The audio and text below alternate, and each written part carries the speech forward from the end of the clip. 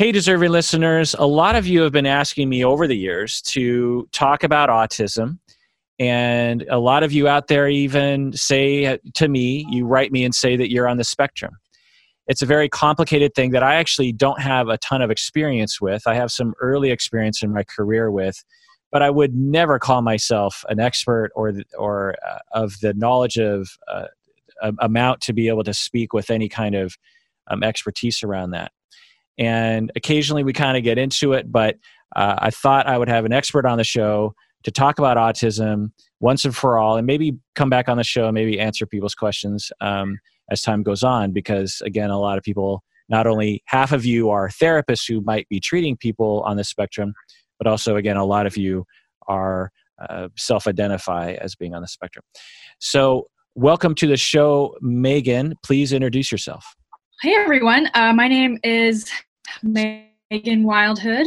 I am a Seattle and am working on my MSW. I work in social services. I have a background in crisis work. So I've worked with a number of people on the spectrum, and I myself have been diagnosed as on the spectrum as well. Great. So what are some common misconceptions about autism that you want to clear up here? Sure. Thanks for that question. The first thing I would love to clear up is this very common stereotype that people on the spectrum lack empathy. It's very common, and it's very damaging, partly because it's just absolutely not true. And I think one of the reasons people may think that it's true is because there's sometimes people experience a lot of social difficulties. And so I know for myself, I don't express empathy in a way that is expected or easily recognized by many people. And so what often happens with me is I will feel something so deeply that I'll shut down, and it will look like I am not interested, I am not connected, and I don't care.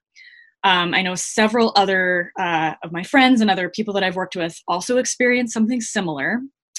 And so I would just like to state right out, everyone I know who's on the spectrum has a deep well of empathy. We just don't express it in the way that is that it often looks like for people who are neurotypical or not on the spectrum. So that's the main one that I would like to start off with. Yeah, great. I'm glad you're pointing that out. And I've talked about this in the podcast before as well. And it's a notion that is not only spread by the internet, but also by popular media. Like not only in the news, there was a lot of talk about the Sandy Hook killer, who was apparently on the spectrum, reportedly on the spectrum. And this notion that, having autism means that you don't have empathy, which leads you to kill people. That is a notion that is present in our society, which is ridiculous. Also in fictional TV shows, Sherlock, this kind of thing. These people are portrayed as supposedly on the spectrum, or it's implied or something. And I haven't watched Sherlock since the first few episodes, years ago, but there's this notion of just like they're logical, like Dr. Spock or like Mr. Spock, and they don't have feelings, and they see through feelings, and they don't have emotions, and all that is false. There's some kind of weird fascination with equating human beings with robots, and autism spectrum stereotypes and misunderstanding somehow lends itself to that writing or something. You know what I'm talking about in that arena?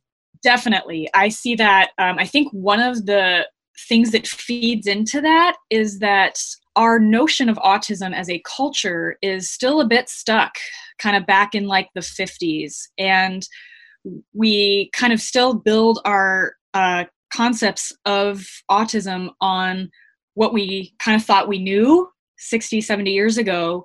But all of that research it wasn't complete, and it was also only done on boys. And so being a woman, and I was not diagnosed until I was an adult, being a woman on the spectrum, it actually we are very much more often misdiagnosed with something other than autism spectrum disorder. And I think it's partly how we socialize girls in this culture, partly what is expected of women. And I think there are a lot of differences between boys and girls on the spectrum that we are still learning in the newer research that's coming out. And I think oftentimes when we equate people on the spectrum as, we're, computer programmers, or we're very literal, or we have all of these like very rigid notions of what a person on the spectrum should be. Part of that has come from another kind of harmful stereotype, is that, men don't have emotions. And so therefore boys are very much more diagnosed on the spectrum than girls are. And that may or may not be accurate. We're still the data is still coming out on that.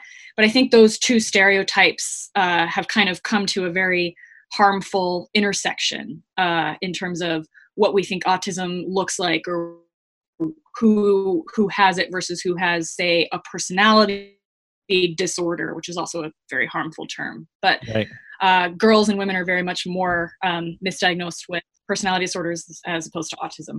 Yeah, absolutely. I could see a lot of clinicians and just society having a really hard time imagining in their mind that a girl, a 10-year-old girl, could be on the spectrum. It typically it's just like, if you just envision someone on the spectrum, society-wise, it's always a boy. Now, getting back to the empathy issue, I have worked with people on the spectrum early in my career. And I would say that their empathy was impaired at times because it was hard for them to understand what was happening socially and to understand me as I was trying to communicate with them. These are people higher on the spectrum and, for example, developed speech later in life at the age of, 12 or something. And so it was hard for them to understand, facial cues. They actually didn't have a lot of eye contact. It was hard for them to understand vocal inflection. They were often really focused on certain things in the room or something that they were perseverating on, or there was overstimulation or something. And all that, shall we say, data input on the brain makes it so that the empathy ability doesn't kick in because they're not noticing something. For example, just, I'm not on the spectrum, but if I'm super concentrating on my phone because I'm, distracted, and my wife comes in and she has some kind of emotional experience, because I'm not paying attention to it, I might not pick up on it. And so it's not that I don't have empathy, it's just that my attention is not on that, and or it's hard for me to interpret that sort of thing. So that's another misconception of just like, because there's people out there with kids or with loved ones who are identified on the spectrum or they suspect, and it feels as though the person doesn't care about you. It feels as though, man, this person just does not care about me. But it could be an issue, like you said, of feeling so much that the person is shutting down, or that they just have a harder time understanding what you're going through because of the nature of the condition. Would you agree with that, or am I speaking out of turn? I would agree, both in terms of my experience as somebody who is on the spectrum and someone who has worked with folks on the spectrum. I think one thing that we would love for neurotypical people to understand is that eye contact and listening is multitasking for us. And since there is actually no such thing as multitasking, it's actually your brain rapidly switching between tasks and doing both of them poorly.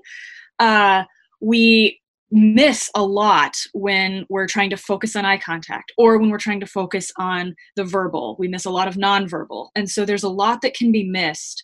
And because what we know about the autism brain is that it's more rigid. It's not that there's no plasticity, but it is a bit more rigid than a neurotypical brain. Switching between tasks is harder, takes a bit more time.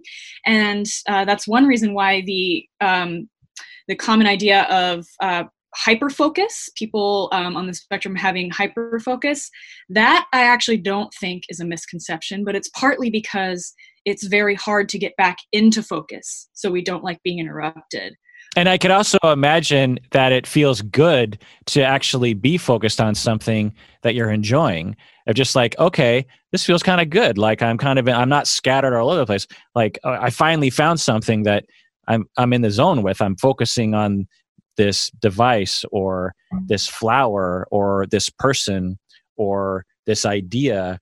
And if you interrupt me, it's going to take me another half an hour to actually find something to focus on. I've never heard it described that way, but that makes a lot of sense. Totally. And that's often why people will get upset when they get interrupted, because they were like, oh, I was in the flow. I was doing really well on this task that I had in front of me, and now you're interrupting me. And I do have empathy for the people who are like, well, but don't you care about me? I just got home and you don't want to say hi, or, oh, I have something I want to say and it seems like an emergency, but now you're being grumpy and kind of aloof and off-putting. And it's just that it's disappointing to lose focus, because it's very difficult. It takes a lot of energy to reach the threshold of focus again. And so that's a thing that I think people on the spectrum kind of experience maybe more acutely than folks. Not that people who are neurotypical don't experience that. I just think it's definitely more prevalent among people on the spectrum. So have you had to explain these things to people around you, and how do you do that, and how successful are you? I have had to explain it. That's actually one of the reasons I'm grateful for my diagnosis. I wasn't diagnosed until I was 28, but once I was diagnosed, I had language for helping myself, like helping me understand me, and then helping others understand me. And it's really helped me, especially in the workplace. I've worked in several offices that have open floor plans, which is very stressful for me. I don't have a door I can close, and I have to, have noise canceling headphones, and then my ears get sore because my nervous system is turned up on high, which is kind of one of the hallmarks of autism spectrum. So one of the things I've done is I've said that I've kind of set boundaries around, this is what it looks like when I'm focused. I'll have my earphones on, both earphones, and instead of like one off to the side. So that means, unless it's an absolute emergency, I would appreciate you not interrupting me. And then I've also kind of put up signs that say, I'll be free at 11:30. So if you can come back then, that would be great. I found that when I've done that communication proactively, my coworkers and my supervisors totally understand, and they're completely happy to support me. I don't have to say anything like, oh, I'm on the spectrum and therefore I need this accommodation. It's more just that proactive communication. And I've learned that that's actually a good self-care thing for me, is I know I need this. And if I just ask for it before somebody interrupts me and I get angry about it, and I just say, this is how I work best. Because I know a lot of people struggle in the workplace with autism spectrum, because they don't know how to do the like natural social interaction that a lot of people do. But I think that proactive communication, naming, what do you need? Oh yeah, the reason I get angry when I get interrupted is because it is so hard for me to focus again. It's not because I don't like people. I thought for a long time I must just be a curmudgeon. I must just not like people at all, which made me sad. But it was like, no, I'm actually just not getting my needs met in a way that I can do something about. Yeah. Wow. I mean, I'm not on the spectrum, like I said, and work situations like that stress me out a lot. You describe situations just like, I'm busy right now, and getting annoyed with that. So yeah, I can imagine that it being exacerbated by that for sure. So what other misconceptions do you want to clear up for the listeners? Yeah, I think another misconception that I found to be particularly painful in my life is that there's one particular way that autism looks. Like when I've shared with people I'm on the spectrum, I've gotten several stunned looks, or I've even had a couple of people say, oh, you don't look autistic. And part of that's really ableist, so we'll just call that what it is.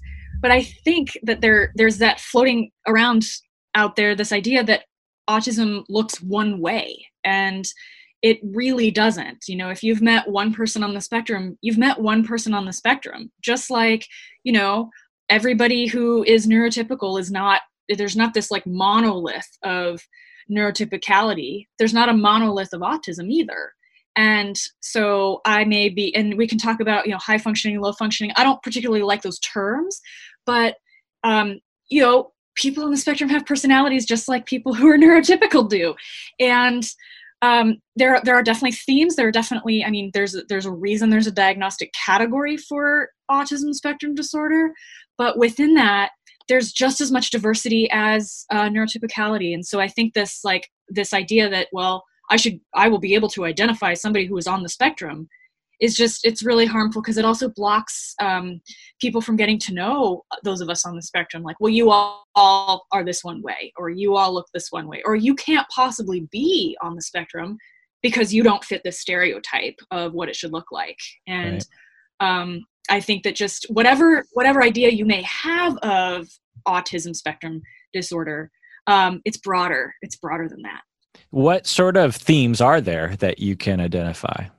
One of the things that I have identified both in myself and working in crisis work and also in social services is that there is this deep, I want to call it social anxiety. Probably it does come from the whole having to switch between multitasks, the things like, eye contact and listening is two different things for us, whereas it may not be for others. So we do miss things.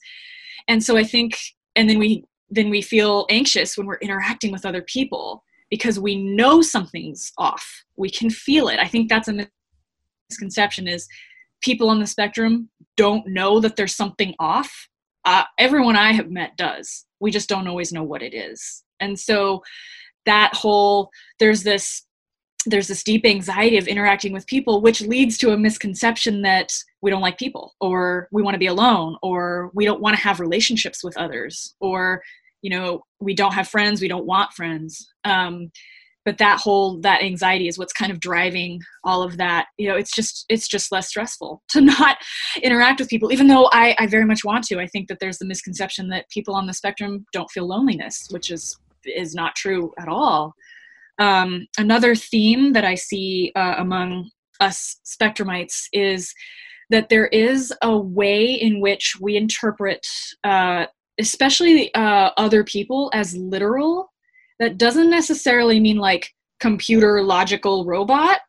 It just means that words mean exactly what we think they mean. And that's just not how most people communicate.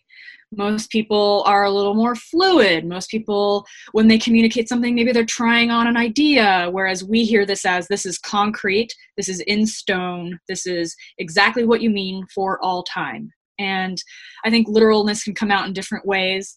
I say I'm a very literal person, especially when I'm listening to others, but I'm also a poet. And so it's not literal across the board. I mostly go, when I hear somebody say something, I think that means that they're making a commitment to always meaning that thing that they just said.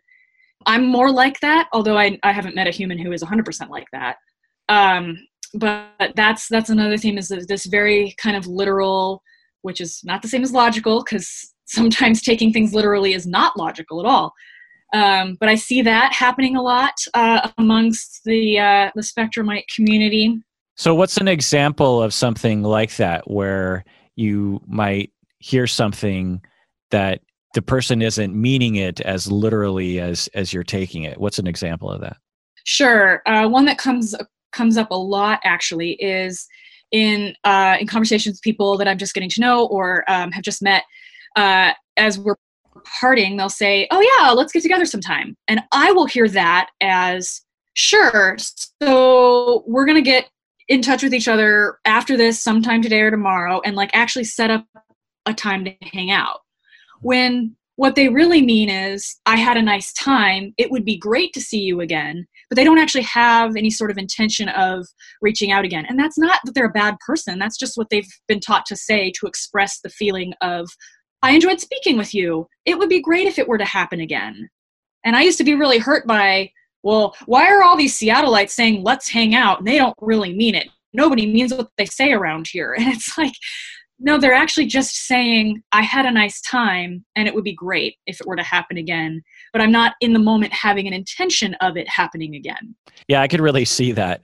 Now, I as a more literal person, personality wise too, would prefer it if people actually did. And there's more of a passive language that, some people will have, like you'll say something like, well, I really want to get spaghetti tonight. What do you want?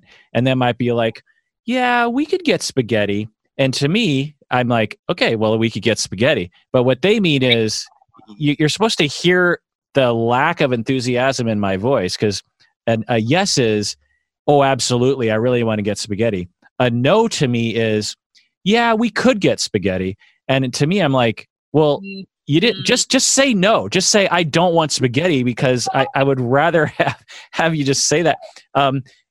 It's annoying to have to decipher these things. So, so I can relate to that on a certain level, but, totally. Being on the spectrum would mean that because of that focus issue, you might, not pick up on the subtleties of the voice while you're concentrating on the words or the eye contact or some other thing. Yeah. So, I want to get back to something you said earlier, the social anxiety issue, because I think that's very interesting. And I could imagine, and you tell me, but, you're 5 years old, you're 10 years old, you're 15 years old. You're doing a lot of social interacting with teachers, with friends, with your family members maybe. And you might be repeatedly running into, particularly undiagnosed, running into situations where things aren't going well. People are misunderstanding you, you're misunderstanding them. And, you have a friend, or you're trying to make a friend or something, and it just goes horribly wrong. Or you're doing some kind of communication with someone that's in front of other people, and something goes wrong, and you're like, wait, what did I miss? Like, everyone seems to be laughing or upset about something. And, I must be a terrible person, or I must not understand how to socialize, or I need to shut down and avoid socializing with other people, because usually things go badly for me in that situation. Am I describing the sort of developmental experience well? Yes, I think that, and this is not specific to people on the autism spectrum, but I have not met a single person who is on the spectrum who has not had to work through the belief that they've held possibly for decades that there is something wrong with them.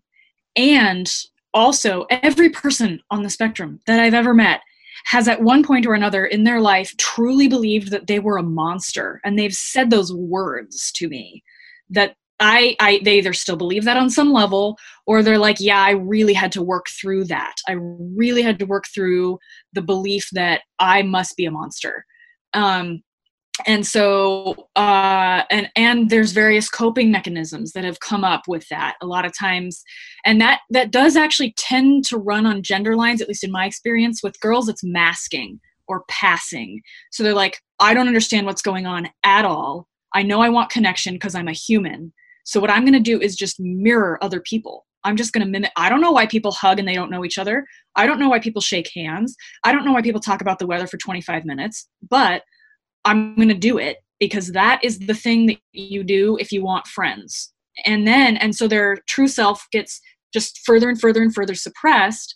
And then they start having the story of, well, I can't be loved for who I am, because if I were to do that, stuff goes bad. Everything that I touch goes badly socially. So I have to be somebody. I can either be who I am, or I can have what I want, but not both. And I've seen with boys a lot, it's aggression or it's anger. And that's, again, generalities. I've had some anger issues, so it's definitely not just, oh, boys get angry and girls go hide. It's definitely not just those, but I think the percentages are more, boys are like, well, okay, if I can't fit in, I'm just going to be difficult. Yeah, fine. You think I'm difficult? I'll show you difficult. And of course, that's every teenager on the planet too, but it's heightened with people on the spectrum. And I think they don't realize that, because you don't know what you don't know. I mean, you don't know that other people are having a different experience than you. And so you're like, well, it looks easy for everyone else. Like, but what I experience is, so everybody on the surface is speaking English, but they're speaking this other whispered language underneath it, and I don't know what it is. And I can't even hear it. Yeah, that's heartbreaking to hear. I don't know if I've ever heard it expressed in that way.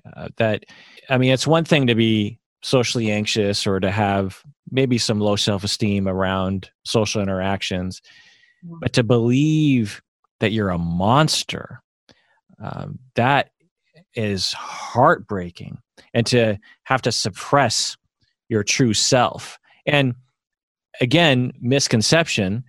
I think a lot of people don't even recognize that people with autism have this sophistication of personality to do that.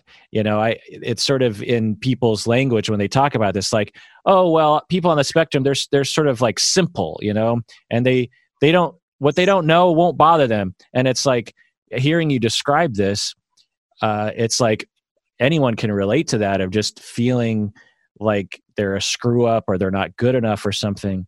And you can imagine with this difference, really, from the day you're, 2, 3, 4 years old, bumping up against that and no one helping you frame that. But tell me more about this monster concept, because is it the way you described it in terms of there's something fundamentally flawed with me that no one would like? Is that the monster thing, or is it something bigger than that? It's partly, oh gosh, people don't like me if I am who I am and if I do what I think is natural to me. But I think it's also more, there's this like, I don't feel human because I do not understand what the other humans are doing. And so I must be a monster, as in an alien. Like, I must just not have this human, I must be on the wrong planet. Like, I must have somehow gotten the coordinates wrong, because no matter how much, like, it seems like the more I try to understand it, the worse it is, because everyone else seems to do this very naturally. And so me even trying to understand it is more evidence that I'm a monster. I think also the media stereotypes about, like, well, people on the spectrum are violent because they don't have empathy. That definitely does not help that feeling of like, oh, I must be a monster. And I think this, well, I don't have the same reactions that other people are having around me. So, gosh, there must be something deeply flawed that people don't like, but also that is just not human. And I think the other thing that drives that home is that, and I see this a lot, unfortunately, is even with adults, even it usually happens with like parents talking about their kids who are on the spectrum in their presence as if they're not in the room. But I've also seen that happen with people talking about people on the spectrum around, oh, well, if you're not socially aware. And that so I think that misconception can also play into the, well, I feel like a monster because there's this dehumanization that happens when you're being talked about as if you are not in the room. Like, oh, well, yeah, you wouldn't understand it anyway. And just how we're talked about in the media, how we're talked about it in our presence even, that kind of drives home this just not humanness. There's just something outside of the human experience that is going on with autism spectrum. Like, that's just so, well, that couldn't be a human thing because humans do this instead of humans do this and this. Humans do the neurotypical thing and the autism spectrum thing. It's all, we haven't quite included everyone. Like the whole Autism Awareness Day, I want it to be Autism Inclusion Day, autism acceptance, not just, yes, we're aware that you exist. I mean, that's almost makes it worse to just stop at awareness. Yeah, I get it. And it reminds me of this human bias that I remember learning a long time ago. And I don't know if I'm going to word it quite right, but this is from memory, is that we develop, as we socialize with other humans, this template for understanding other human beings. And it's all implicit. And if people follow those rules, or with our reality testing or our human testing, the other person passes these tests, then we kind of relax and, okay, I can predict this person's behavior because they've met the 10 criteria of what I consider to be a human being that I can trust. You know, an example of this is one day you go to work and you wear your shirt on backwards, and you put a hat on inside out, and you know, draw a little unicorn on your cheek. Well, nothing about that is illegal or bad or any indication of anything. You're just like, you know, I just decided to wear my shirt on backwards. But you walk into the office, people are going to be scared of you. They're going to be like, they're not going to just notice that it's different, because they will. They'll be like, that's weird. He's wearing his shirt on backwards and he drew a unicorn on his cheek. That's different. I haven't seen him do that before. But they will actually feel fear about, what is that person going to do to me? Is that person going to hurt me? You know, because if I can't predict that person's behavior, then what else are they going to do? And of course, the bias can work the other direction, where serial killers and manipulative people will actually follow all the rules that you're supposed to follow and get you to trust them, and then they can actually hurt you. So it's a bias that doesn't always make sense. And so for the person on the spectrum, if there's something a little different about them, then it triggers that bias of just like, well, if they didn't pass that test, what other tests are they not going to pass? I'm afraid of this person. What are they going to do to me? And by accepting and including those kinds of personality traits, or, you know, I don't know what you call it, but tendencies into the human repertoire, we can expand that test a little bit so that people aren't afraid of people on the spectrum. Yeah. And I want to say that it actually works the other way too. Part of the social anxiety is that people on the spectrum also have a template. And so when we encounter somebody who is neurotypical, what society would say normal, we see that as strange. And so we can do oh, what are they going to do? That's weird. And I feel fear. So that kind of also plays into the social anxiety piece as well, because it's outside of our template, which kind of goes into the theory of mind a little bit. Like, okay, well, you know, people who are on the spectrum don't just naturally understand the neurotypical way of communicating and interacting. But I think the reverse is also true. And so it hasn't occurred to people like, well, people on the spectrum actually also do have templates for how and what relationships should be and what they should look like. And when it's outside of that, we also feel fear. It's just that we are not the dominant part of the culture. And so that gets labeled as part of the disorder, rather than that's actually a legitimate experience as well, too, to have that. What other misconceptions do you want to clear up for the listeners? And half of our listeners are clinicians too. So, you know, you might want to think about telling clinicians what they should know. Right.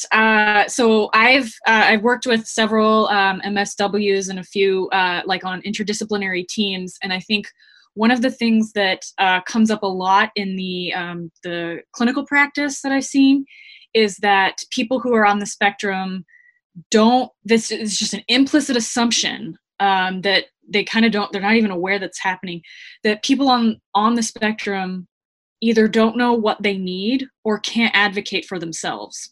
And so they kind of need, you know, spokespeople, or they need people to kind of guide them and hold their hand in a way that they perhaps don't. And if they were, you know, if people on the spectrum were given the right tools, I think a lot of times people think like, oh, well, you know, people who are nonverbal can't communicate. And that is not true. Just because you are nonverbal, everybody can communicate. You just have to be given the right tools. And so there's this assumption that if you're on the spectrum, you're stupid.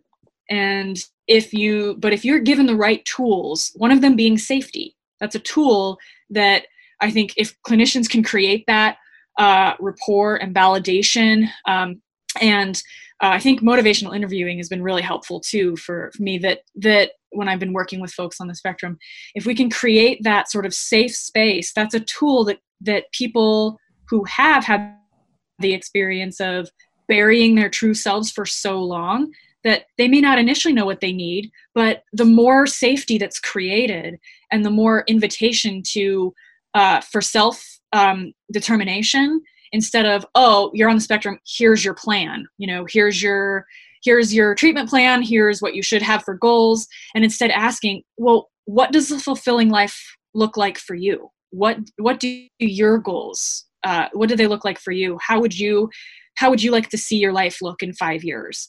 And then having as little expectation as possible about that. Like, maybe we want our clients to, have this great, wonderful, amazing life with all of this stuff that, we would want for ourselves. But that's a way to decrease safety rather than increase it. And so if you just try to come with, and we're all human, we all have biases, of course, but to come with as blank of a slate and as little expectation for the answer to that question as possible, I think will invite, and you may have to do it more than once. I mean, if you've had a lifetime of repeated rejection of your intelligence, your ability to name what you need, and the rejection of your needs being legitimate, then it may take a couple of times, a couple of sincere invitations to come out of your shell. And so I think this misconception that's very much lurking, because I know all the clinicians I've worked with, all of the therapists I've seen myself, definitely well-meaning and want to be helpful, but this idea of being helpful needs to kind of be jiggered a little bit, like, oh, maybe people actually do know what they need, and we're asking them in a language they don't understand. And then we're getting mad, like, we're asking them in French, and then we're getting mad that they don't understand French, when what really needs to happen is we need to ask them in the language they speak. What is that language? I mean, is it articulatable in this format? I mean, because a lot of clinicians, including myself, are thinking, okay, what is the key? Is it just more space, or more lack of assumptions, more time, or is it a specific language that you're talking about? All three of those are good. I think one thing that's been helpful for me, and I've noticed has been helpful with people that I've worked with, is that it kind of goes along with the being literal piece. There is a sort of black and white to our thinking, and I want to say black and white, not black or white. There is actually a difference between those two. I used to be very black or white as a child. And if you gave me toast with peanut butter and I asked for toast with jam, it was an absolute sin and you were a horrible person. But this black and white, like, we do see things in categories. And a lot of the people that I've worked with, and I also experienced this myself, there is a very strong sense of right and wrong, yes or no, this or that. And so, and I know I can hear the clinicians in the back of my mind going, but that's not helpful. That's actually hurting you. And until we come to that on our own, I think trying to say, oh, well, I don't think in right or wrong, or, oh, it's not this or that, that can actually cause us to further retreat. And instead kind of speaking that language of, and you don't even have to agree with it yourself, but I understand that you see things as, this is right, this is wrong, this is yes, this is no, this is black, this is white. And making the space for that person is one of the things that was really helpful for me in defining what I needed, instead of just feeling like, oh, I'm bad and wrong for having a very strong sense of yes or no, right and wrong. Because maybe it's hurtful. And I see, like, there are ways that was hurting me, but I had to have the space to work through that myself, instead of just being told, stop thinking that way. Don't think that way. And the categories are broader, but starting with the assumption, one of the assumptions is people on the spectrum do categorize, and they're kind of strong and separated, and the categories may look different for different people, but just that there is that framework in a way that you may not think is helpful as a clinician, and you may be right, but telling somebody that is actually just going to cause them to shut down, as opposed to making the space of, oh, we have these categories now. Interesting. Okay. How can we work with these categories until they start to relax on their own, is kind of the main thing I've seen. Yeah, I could see that. So, and it's in your language, but I'm guessing an example of this would be someone on the spectrum is in therapy as a client, and they're saying, so last night I got frustrated with my partner for interrupting my process. And I yelled at him and told him that he was a piece of shit because he got in my way. And I did a terrible thing and I should never have done that. And that makes me a bad person because I called him a piece of shit, which is clearly like the wrong thing to do. You're not supposed to insult people. I'm a bad person because I did that. And the therapist is like, whoa, whoa, whoa. You know, yes, you did a bad thing, but calling yourself a bad person, you know, that's not helpful to you. But for you, you're just like, no, there's a bad way to do things and there's a good way to do things. And that was a bad way to do things. And by you kind of interrupting my categorization process on that, it's like I have to pull away from you as I usually do with people like you who aren't like me in this way. And because you're not speaking my language. And as a therapist, you want to enter that world. It's just like, okay, I hear you, you know, that you're saying that you did a terrible thing. And maybe not focusing on the I'm a terrible person language. It's like, okay, I hear you that you did that, you know, you did a terrible thing. Okay, you know, tell me more, you know, how do you feel about it? What do you want to do with it? You know, just kind of taking some time with that. That's interesting. That never would have occurred to me, Megan. So that's really helpful. And I'm sure to a lot of the listeners as well. One of the things that I want to get into a little bit is that it is a spectrum, as we call it, right? We used to have this thing called autism disorder, and then we had Asperger's, and then we revamped it about 10 years ago or so to be a spectrum.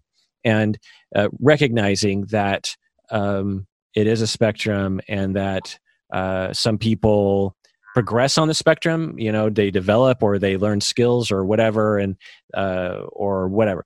But I think a misconception for a lot of people that don't work with people with autism think that you are a good example of like all people who are on the spectrum.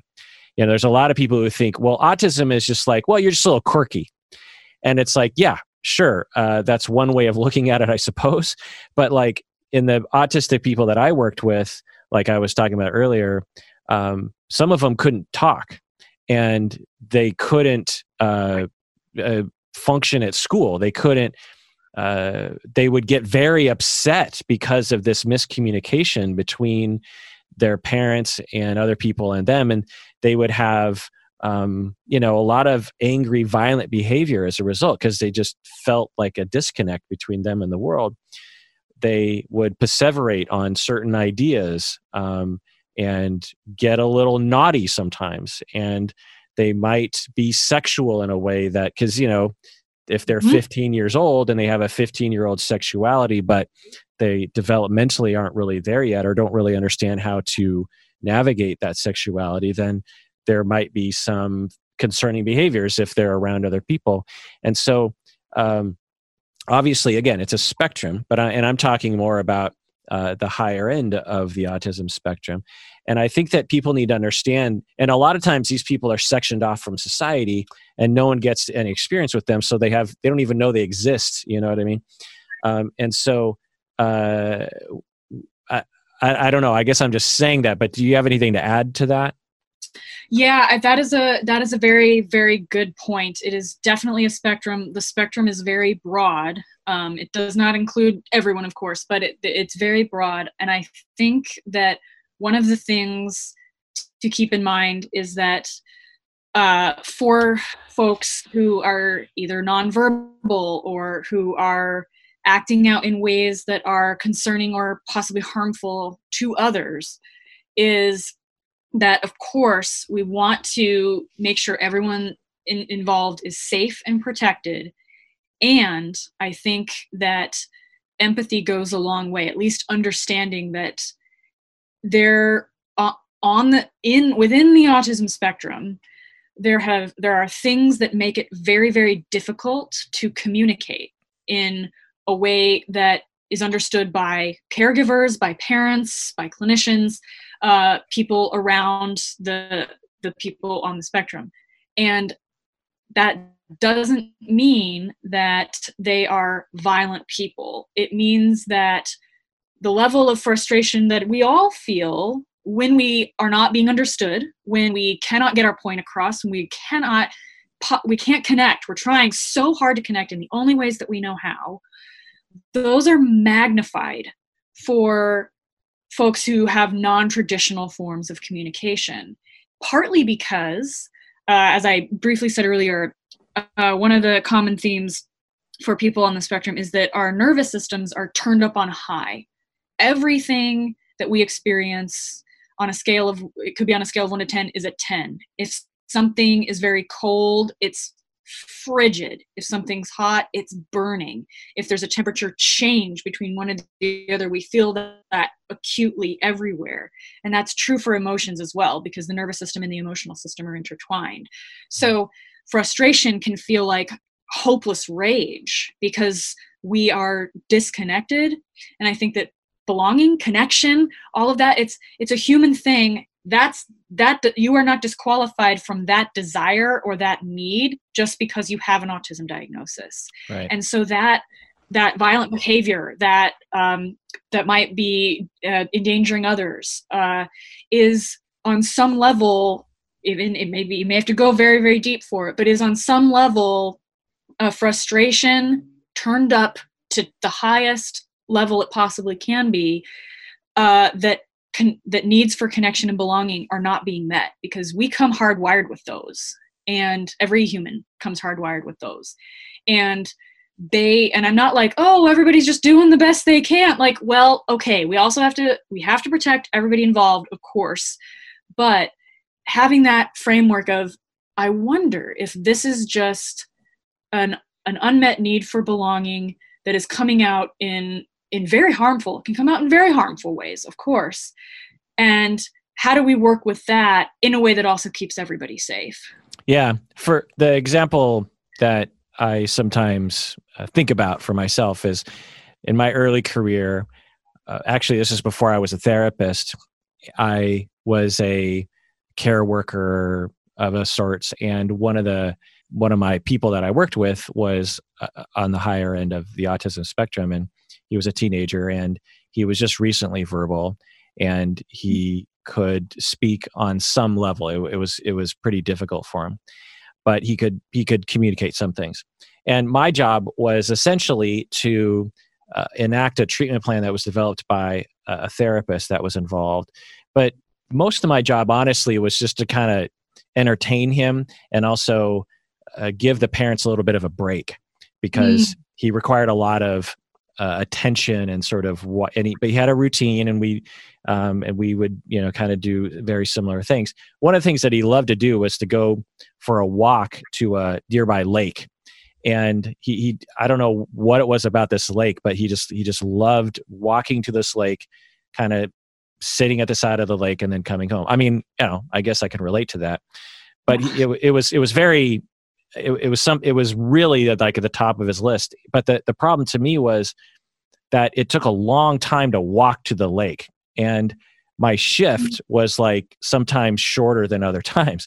And so, he would say, that he wanted to go there. And this one time I was like, well, we can go, but if we don't get there in a certain amount of time, we have to turn around and come back, because my shift ends at a certain, and I knew well enough to know that he might not really get that or even necessarily care. But, so I took the chance, and, we left, and we got almost there. Not, we're probably like 2/3 of the way there. And I was like, we got to turn around and go home. And he was usually pretty good about following my directions. I was kind of like a big brother to him in a lot of ways. And I was probably being a little flip about it. Looking back, I probably wasn't spending enough time attending to his emotional, like the predictive emotional state that he might be in, having been disappointed, like that he couldn't get there. But I just said, oh, we got to turn around. And I took my eyes off of him, and he clocked me as hard as he could in the face. He punched me so hard. But the thing is let me put it this way. I've been punched before, and I've experienced that kind of pain before. So it didn't really shock me. It was just sort of like, whoa, did he just punch me in the face? And he had the most guilty look on his face too. He was just like, oh God, I just punched him in the face. And I was like, it's cool. Don't worry about it. I'm okay. We still got to turn around and go home. And then he was like, okay. And so we turned around and went home.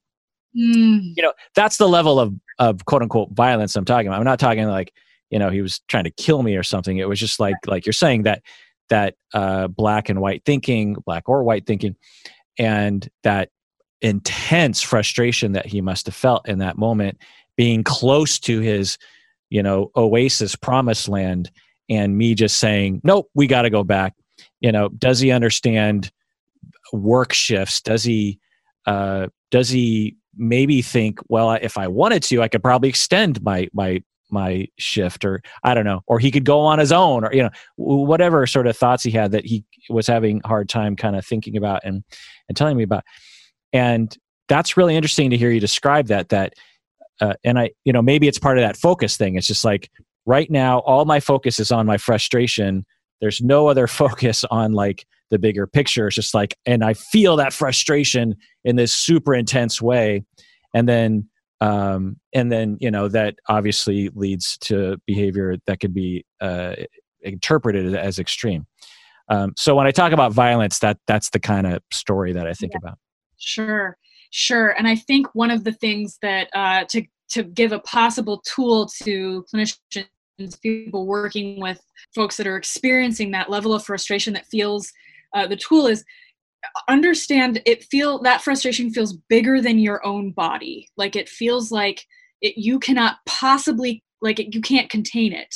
And maybe you've never experienced that, but you could maybe imagine that if I don't do something with this feeling, it is going to kill me. It's going to, it's going to rip my skin apart. It's going to blow up my whole body. I can't contain this. And it's not to excuse like, oh, well, yeah, you should just, get used to being punched in the face. Of course not. But it is that the intention probably isn't, I really want to hurt you. The intention is, I'm going to die. I need to do something. I'm going to die. And because this feeling, whatever this feeling is, it's too big for me. It's bigger than my body, and I'm going to explode. It's not a figure of speech. Literally, it feels that way. That's great. I love that you're saying that. It makes total sense to me. I don't think I comprehended that aspect of it until you just said that. It's just overwhelming emotion of suffering. And I need to communicate that to you somehow, especially if you're getting in my way of me being able to relieve this feeling. It makes sense. Like the analogies that sometimes I go to is like, imagine your child is walking across the room and they haven't picked up their toys yet. Well, you're not going to grab your kid by the elbow and yank them away and say, pick up the toys. But if they're about to run out into traffic, your emotional state is going to kick in. You're not even going to think, and you're just going to grab that kid by the elbow and you're just going to yank them back, and you might really hurt their arm, but you're having an emotional reaction of just like, you're going to kill yourself, and I love you a lot, and my body is just going to take over, and I'm going to make this happen. Like, you're not going out into that traffic. I don't care how much I hurt you. I got to stop this from happening. I'm guessing it's a similar experience. It's just like there's such an overwhelming feeling of suffering that it just comes out. You just have this impulsive reaction based on the sheer amount of frustration. The other thing I think about, and correct me if I'm wrong, because I'm not quite sure if this is true, is sound sensitivity. You were talking about sensitivity to certain feelings, but also sound sensitivity of loud noises, annoying noises are also potentially intensified. And that can create not just like nails on chalkboard, but like 10,000 nails on a chalkboard. Is that true? Yes, I experience, I've done this my whole life, and I didn't understand why until recently. I've had to plug my ears whenever I flush a toilet. And it's not, I don't know, I didn't know that was other people like, oh no, that's just a normal sound. Like, I also, one of the reasons I don't like live music is because I can't, like, the applause is too much. It's far too much. I also don't like rain because of the sound of rain. It's it's overwhelming. And it's triggering. It triggers a overload sensation. I think one of the reasons why a lot of I know a lot of parents who have kids on the spectrum, and they take them to the grocery store and they have just what they call temper tantrums, just total, absolute flail, cry, yell, all of this. And they think, oh, it's because I'm not getting them what they want. But there's a big difference between a temper tantrum and a meltdown. And a meltdown is due to sensory overload. And so sounds can trigger that. Sights can trigger that, like the flashing lights on a bike at night, like that. I mean, I'm glad the bikers are wearing that because it's hard for the cars to see otherwise. But if I get that in my eyes, it actually triggers like a kind of a kaleidoscope sensation, and I can't really see for a little while afterwards. I think the reason that these sensations, it can be anything. Sights, smell can be a particularly difficult one too. And taste. And I think part of the reason that these are all because they're all turned up high, is because they're such big deals, is they take away the focus. They can't focus on anything else. Like if it's raining, I can't actually focus on anything else except for the sound of that rain. And it's not really a choice. And also there's this concept of desensitization. Like if you wear a watch, after a while, you don't feel that watch anymore. If you have a ring on, you don't feel that anymore. That is not true for most people on the spectrum. We feel that all the time. Like when I can feel my glasses. I've worn glasses for almost 30 years, and I got glasses when I was like 7.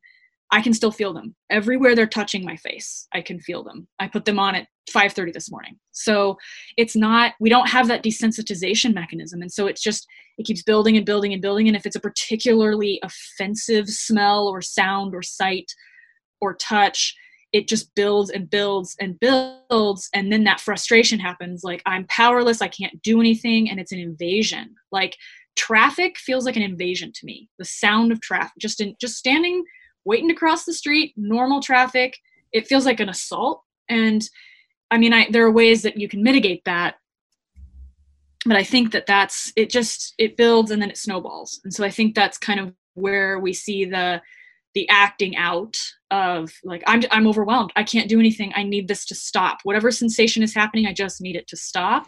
And I don't have the tools to get it to stop, especially for children who feel particularly powerless around their environments. They can't control that. Yeah, I'm going to tell another story about another time I got punched, but this was not someone on the spectrum. But it did involve someone on the spectrum. Before all these other jobs I had, I was a security guard downtown Seattle, and the Torchlight Parade, which is our big parade, Seafair in late in the summer. And I was security guard on 2nd Avenue, and there was maybe someone on the spectrum, I'm not sure, or someone had a related sensitivity. And the parade had all these noises, and people were walking around with all these noisemakers and stuff. And this individual started to have one of those meltdowns because of all the noise. And he was red in the face, and he was just standing there, overwhelmed and upset. And I think he was putting his hands over his ears, and he was kind of screaming. And this other fella who I would kind of recognize as sort of a regular on my beat, if you will.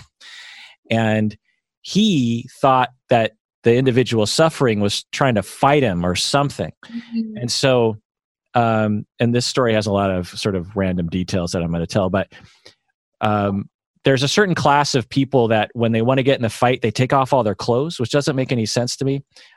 Maybe they don't want their clothes to get hurt or something. I don't really understand it. But anyway, so this guy, he's like, "You gonna fight me? You gonna fight me?" And I'm the security guard watching this, like, "Oh God, how do I?" Even though it's not really my job to stop it, I just felt like I should because I'm wearing a uniform. And the guy starts taking off all of his clothes, and I'm like, "Oh shit, he took off his clothes.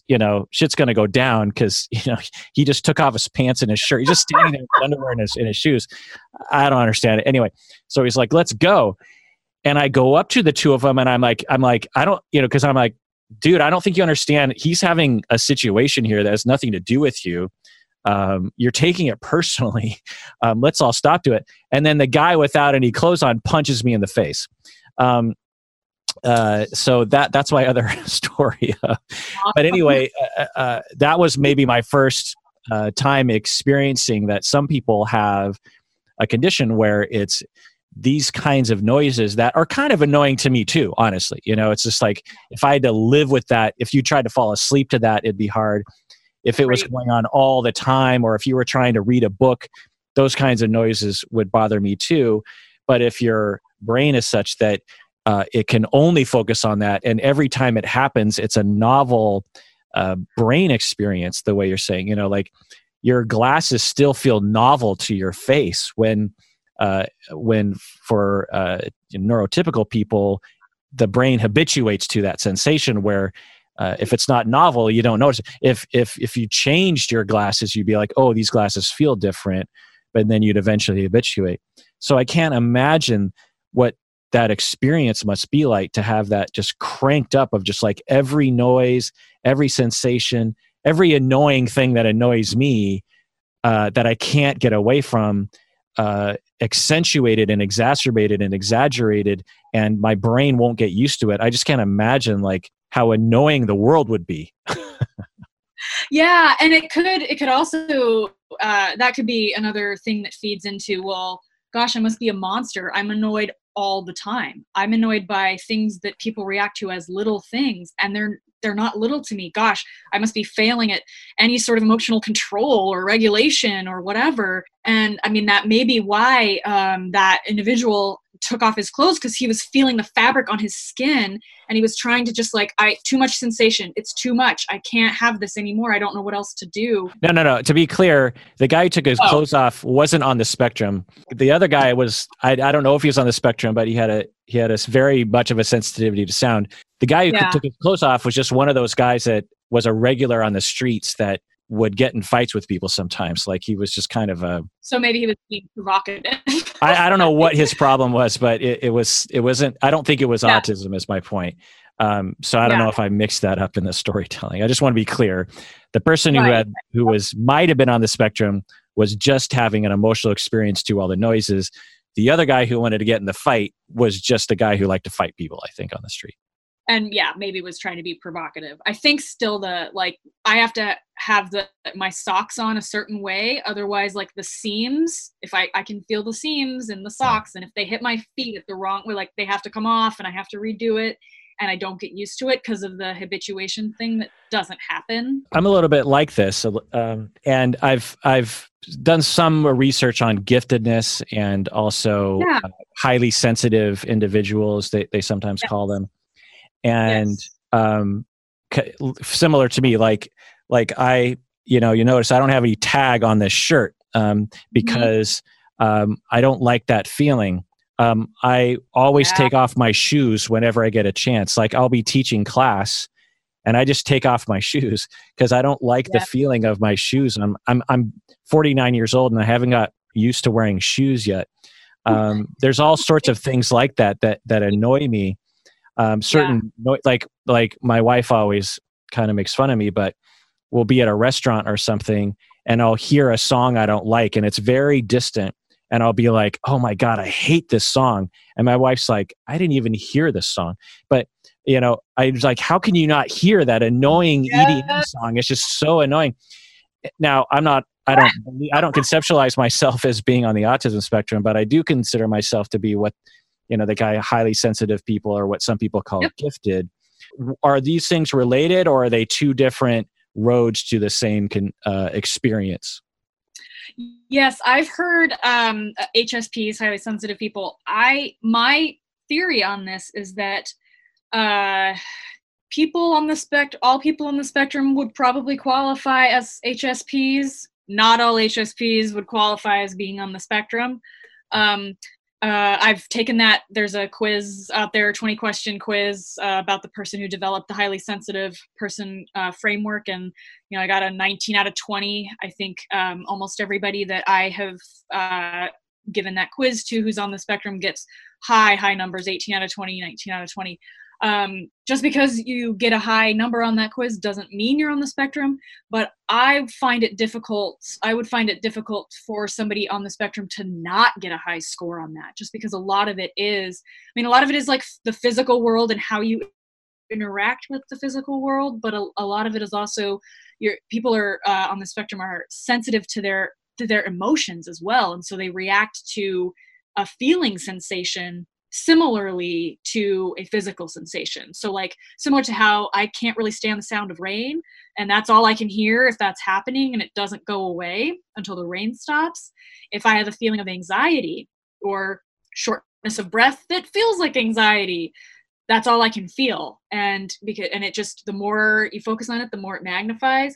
But it's not really like it's a choice. It's just like the brain goes, problem, that's a problem, you must fix it, and it's not fixed, so I'm going to still focus on it. Oh, it's still not fixed, I'm still focusing on it. But the problem is that you can't control your external environment, and so that's where the like big feelings come in, and the volcanoes and the explosions of like, I feel powerless over this thing that is hurting me and feels like it's assaulting me, and I can't get the rain to stop. I can't drown it out really. I mean, unless I have major noise canceling headphones, but then I have the pressing against my ears and then my ears hurt. So there's a felt sense of a lot of powerlessness that goes on with these sensory overload experiences as well. And that's probably why we see a lot of aggressive or potentially violent behavior too. Yeah. So switching gears a little bit, I am president of a nonprofit called Game to Grow, which uses Dungeons and Dragons and other kinds of games like that to help people on the spectrum. And they're teenagers or young adults, and they're groups of like 6 to 8 individuals, and there are 2 facilitators, professional dungeon master therapists who will run the game and tailor the experience to where the person is in terms of their spectrum or their development or their awareness of their situation or their acclimation to the group.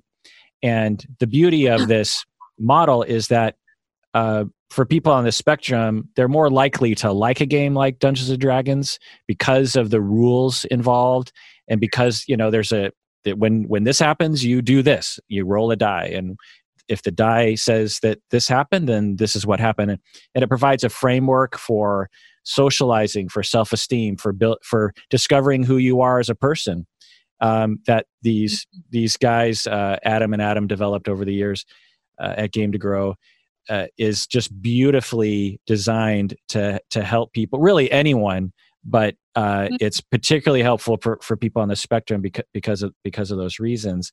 So I just wanted to point that out. If people want to go to gametogrow.org and find out more information, and you can even hire them to teach you how to do that model, or if you have a kid or you yourself would like to participate in it, you can sign up. And the beauty is that the individuals are dying to go to therapy, essentially. Like, they don't dread talking to the therapist. They actually are like, I can't wait to go to therapy. And it's not just playing a game. It's like a very therapeutic game. But I wanted to ask you, Megan, about, popular culture, like the Good Doctor, for example.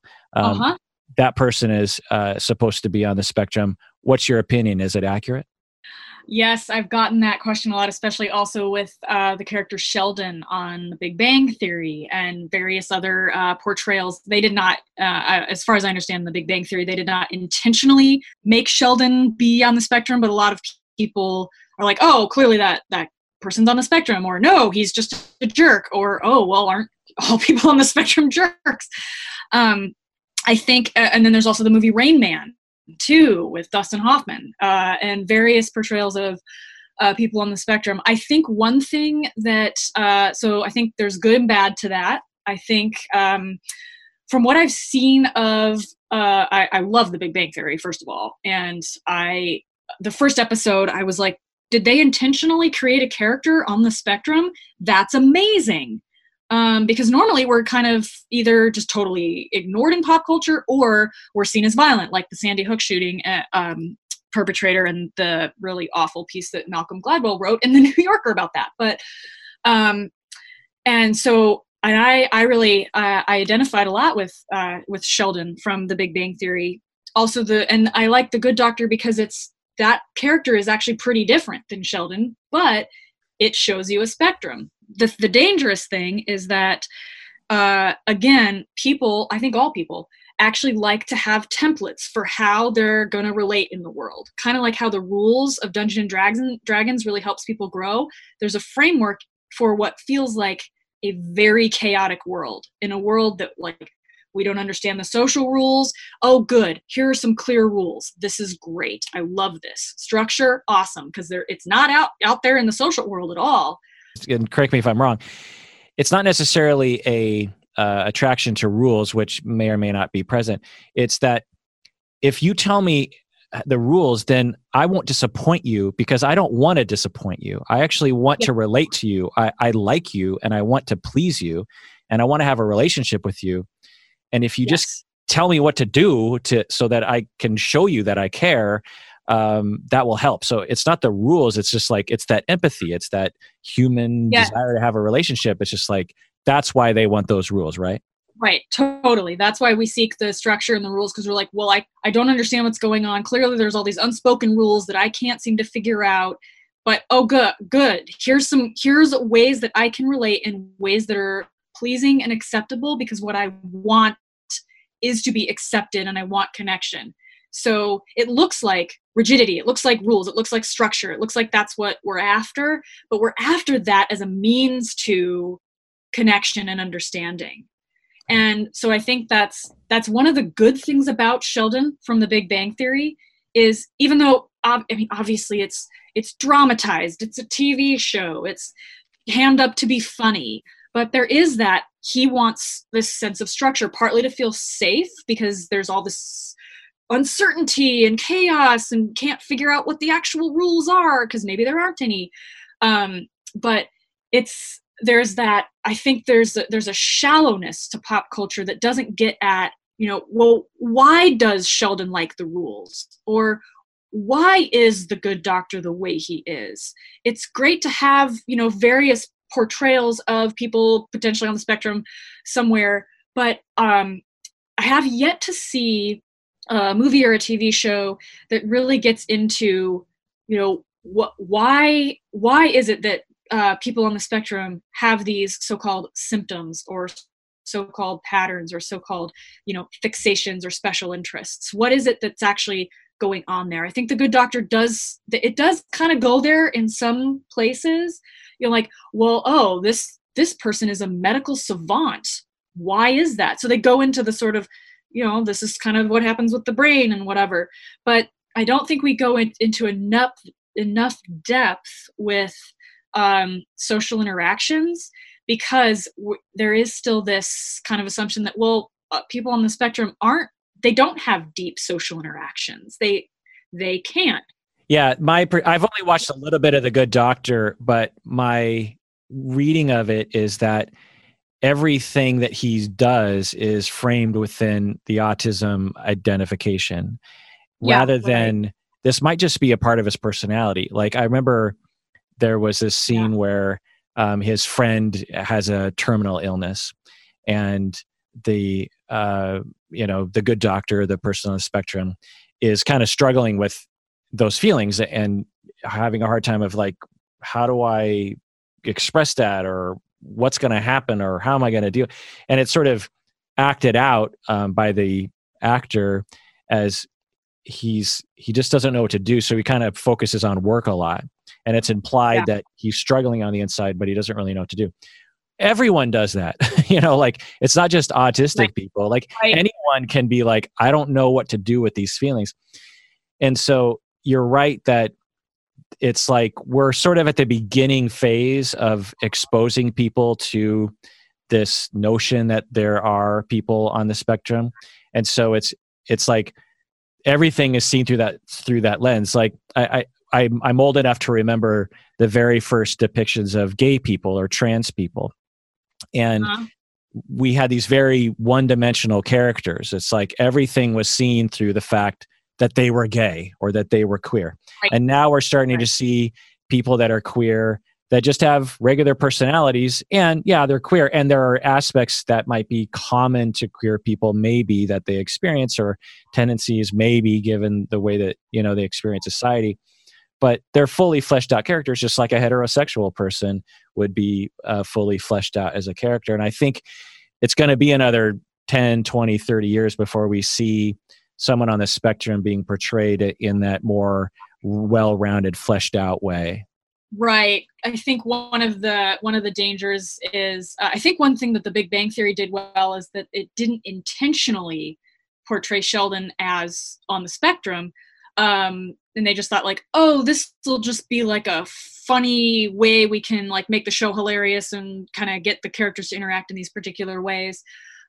Which is good because there's the danger of tokenizing, like, oh, well, yeah, look, we have diversity, or, oh yeah, we're gonna, create. One of the things I really like, Sesame Street started including a character, a puppet who was on the spectrum. And I think they've done a very, very good job with that because they balance, oh yeah, this is a part of who you are. This does impact how you see the world. And you're still, there's all of you. There's still all of you is welcome, and it's not like, oh, you did that because you're autistic. You did that because you're autistic. Like, well, I mean, yes and no. And I think that is also one of the things that I don't like about when people portray in the media, when they portray, one of the ways that they portray people on the spectrum badly is everything you do is because you're autistic. But also another danger there is to say, oh no, that doesn't define you. That doesn't define you. Well, that's pathologizing autism. Like, on some level, autism does define me. If I didn't have autism spectrum disorder, I'd be a different person because I would have a different brain. And I don't have any problem saying that. Like, on some level, it does define me. And that's actually okay because I don't necessarily think that autism is a disorder. I think it's a difference. I think it can cause challenges. But like, being human can cause challenges too. So I think the whole like, oh no, it doesn't define you, is another way of pathologizing autism in a way that isn't necessary. Like, well, what would be wrong with it defining me? What would be the problem in saying that? Mm-hmm. And I think so the well-roundedness piece is important. And also, I don't think I don't have any problem with saying, yeah, I mean, I'd be a different person if I wasn't on the spectrum. And that's okay. Yeah, that's amazing. Again, I don't think I would have ever comprehended that experience until you explain that. That makes a lot of sense. And I'm guessing the listeners are really happy to hear you articulate that. That's fantastic. I just want to wrap up with a few little questions. Ben Affleck in The Accountant, I did a whole episode about that. He's supposed to be on he's supposed to be on the autism spectrum. I don't know if you saw that. Did you see that movie? No, but I did hear about that whole idea of like, oh yeah, he is supposed to be on the spectrum. Yeah. Yeah. He's an accountant. And he's also, I can't remember the story. It's been a while, but I think he's also like a contract killer or something. He's very good at killing people. And I remember watching the movie, and there's some aspect of the movie that I thought, okay, they're actually, because it's supposed to be very much focused on his autism condition, mm-hmm. and his experience of his autism or something. And I remember thinking, okay, some of that's great that they're raising awareness, but if there's a possibility that this might be the only thing some people see that involves someone on the spectrum, and it sort of reinforces some stereotypes that they don't have emotion, they don't really care about other people, they can kill very easily, they are hyper savant in this sort of superhuman way. He was this superhuman killer that knew exactly where to shoot and knew exactly how to predict people's moves so he could get them before they got him. And I remember thinking like, okay, it's good on one level, but as a society, we need more fucking examples, because I'm worried that a lot of people are going to equate this with what autism is, because I guess this is potentially one version of it. It's not like a person with autism can't be a contract killer and can't be a very good killer. We've seen that in other movies as well, where you have a very good, murderer for hire. It's possible someone on the spectrum could be that for sure. But to equate those two, because now they're going to be like, oh, that must be what autistic people are like. So I was just curious about that. But if you haven't seen the movie, then I'm guessing you're not going to have much to offer on that. No, but I do have a thought about Rain Man, because the movie with Dustin Hoffman, who was on the spectrum as well. And I think when I've come across people who are like, oh, you don't look autistic, or oh my gosh, I never would have guessed. I'm like, what do you know about people on the spectrum? And sometimes the only reference they have is Rain Man. And I'm like, well, of course, yeah, of course I wouldn't look like I'm on the spectrum then, because that's one end of the spectrum. I'm on a different end of the spectrum. And so I think there are those cultural pieces where, like, yeah, it is a problem when the only thing that somebody ever sees is this one portrayal. Like, neurotypical people could be savant killers too, but we don't emphasize that when we're, when it's like a con movie, or when it's like we don't go like, oh, and he was neurotypical. Like, we don't say that. So I think that can, with the Ben Affleck movie or Rain Man, like there's a problem with any sort of cultural piece like that, where that could be the only time somebody comes across somebody with autism. And it's like a challenge for the movie makers too, because of course no one thing can say everything about a topic, but that's why we need more examples. Like, The Good Doctor, I think is doing a good job for its scope, but everything has a scope, which is why we need more examples. Sesame Street is another great example. I think what we really need is a lot more people who are on the spectrum making the movies and actually acting in them, and creating culture for ourselves too. Speaking of self-determination. So yeah, there's always that danger of this, oh, I saw this one thing about autism, therefore that must be what it is. That's a very human thing to do. Like, oh, that must be the example. Okay. But then you go, well, sure, that is one example. It's not the whole. Right. Yeah. And I think you've done a really great job at explaining the foundation that blossoms into some of the things that you see, but don't necessarily blossom into one presentation. It's good to understand, that focus experience that you talked about could explain lots of different manifestations of it. The last question I have for you is about Malcolm Gladwell. You mentioned that he wrote some terrible thing. Yep. I love like 98% of everything Malcolm Gladwell has ever done. There's some things where I'm like, I don't know, you're kind of stretching it there. Yeah. So it's not like he's flawless. What did he do that I've never heard about this? What did he do that was wrong? So, and one of the dangers is everybody loves Malcolm Gladwell, so they're going to worship everything he writes. So I think it was 2013 or 2014, fairly soon after the Sandy Hook shooting, Malcolm Gladwell wrote an article in the New Yorker, and it was about the perpetrator of the Sandy Hook shooting, or allegedly, but there was a lot of extrapolations about because the perpetrator was allegedly on the spectrum, therefore that means this whole swath of things about people on the spectrum, such as because they lack empathy, they're violent. And so therefore, they can't be trusted. They don't understand human emotion. It was very dehumanizing because one person who was allegedly on the spectrum committed a horrific crime. His article then put the rest of us in danger, because actually, this is true of all people with autism spectrum disorder and mental health diagnoses, that we're actually more likely to be victims of violence than perpetrators. And part of that is because of the stereotype that, well, because we have these diagnoses, we must be dangerous. So it was this article that just kind of went too far. That's a bit of a stretch. Kind of like, I take this thing, correlation and causation. That was a thing he messed up there. So I don't think he was intending to in any way throw everybody on the Spectrum under the bus. I just think that he committed the same fallacy that all humans do, which is when they come across one instance of something, they make it a template. But like, it's like an anecdote is not proof, you know? So because there was this one particular guy who had this potentially one diagnosis and did this one thing, doesn't mean anything statistically. And I think he probably did it because, you know, that was a horrific experience. People were terrified, and we always want answers. And the more afraid people are, the more answers they want. And those answers have often come in the form of who's the enemy.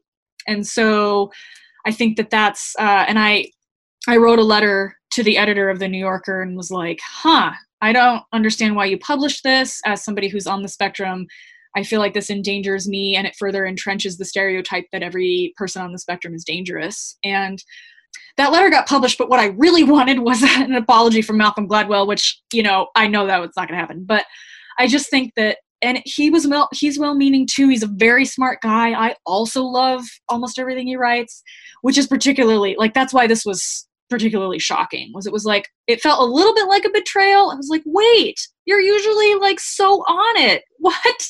How is this the thing? And also, New Yorker, what's your deal with publishing this? So yeah, that was just the main thing. I have I have a link to the article, and then also my letter to the editor on my website if people are interested. It was like 6 years ago now though, but yeah.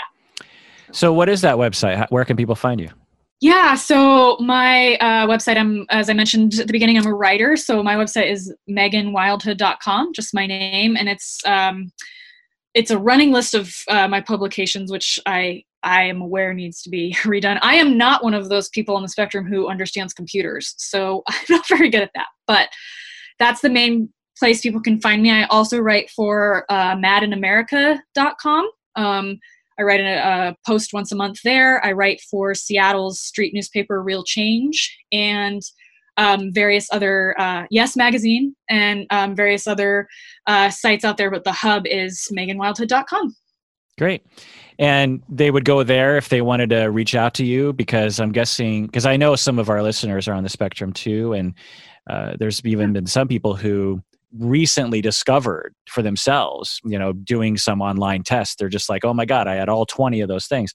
And they have a lot of questions. Mm-hmm. Should they go to that website if they wanted to reach out to you as well? Yes, I have a contact form there. Happy to, I've been through that journey of just getting diagnosed and, oh gosh, what now? And that kind of thing. And so I'm happy to hear from folks. There's a contact me link that you can click on that website, and it'll come to my email. I answer every email from readers, from listeners, particularly people who are navigating this journey of being on the spectrum in this world that we've got. So that's Megan Wildhood. Megan, Megan, Wildhood, wild as in the Wild West, and hood as in a yes. hoodie. Wildhood, meganwildhood.com. Go there if you want to communicate with her. As you can see, what a wealth of knowledge and the ability to understand and also articulate this sort of thing. I don't think I've ever heard someone explain autism so well, so relatably, I guess, so that I can kind of, I just as a similar note, my listeners understand that there's this condition, this personality, disorder that they call it, borderline narcissism, these kinds of things.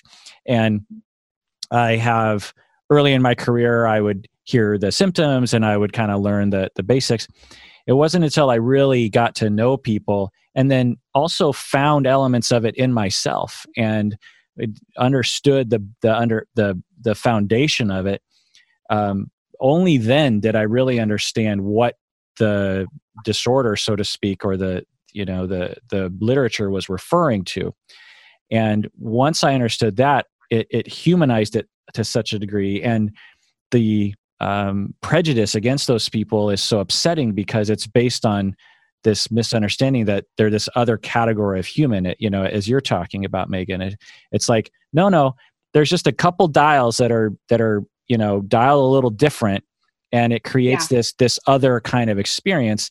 It's not that different from you. If you could just imagine your focus being a little bit more like this, annoying sounds and annoying things are, more annoying. The inability to kind of detect things is turned down a little bit more. It's not like a separate human being. It's things that we can all kind of relate to. And then if you had all those dials dialed a little bit differently, you could imagine that kind of blossoming into quite a different personality experience because of the disconnect and the inability for people to understand what you're going through because you haven't been properly diagnosed or treated. And so it's a similar problem with people with ADHD. They often have extremely low self-esteem and sometimes have problems with drug abuse or with acting out or dropping out of school. Not because people with ADHD are prone to drug abuse or dropping out of school. It's because they're just mistreated and they're misunderstood growing up and they feel like they're a terrible person. And so that's what, it's our response to people with ADHD that causes those problems, not the ADHD itself. So it's similar with autism.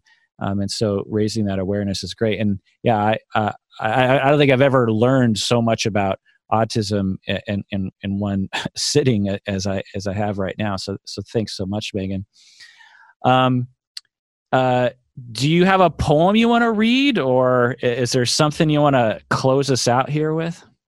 Sure. I would love to read a poem here. I will, let's see. It's one that I wrote this, it's in response to the current situation we all find ourselves in here with the virus and the quarantine, but it's a way of kind of reframing those narratives of fear and anxiety. Not that those aren't real, because this is an unprecedented time, for sure. And I've had my share of deep anxiety and freak out and worrying about all the things.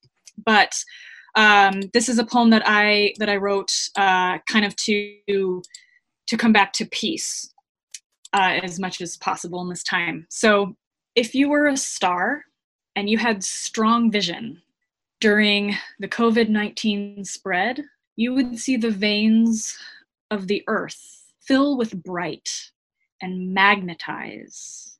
The white and beige and gray and blue specks that have always belonged to them. You would see the blanket of brown develop holes, dissipate completely in certain parts.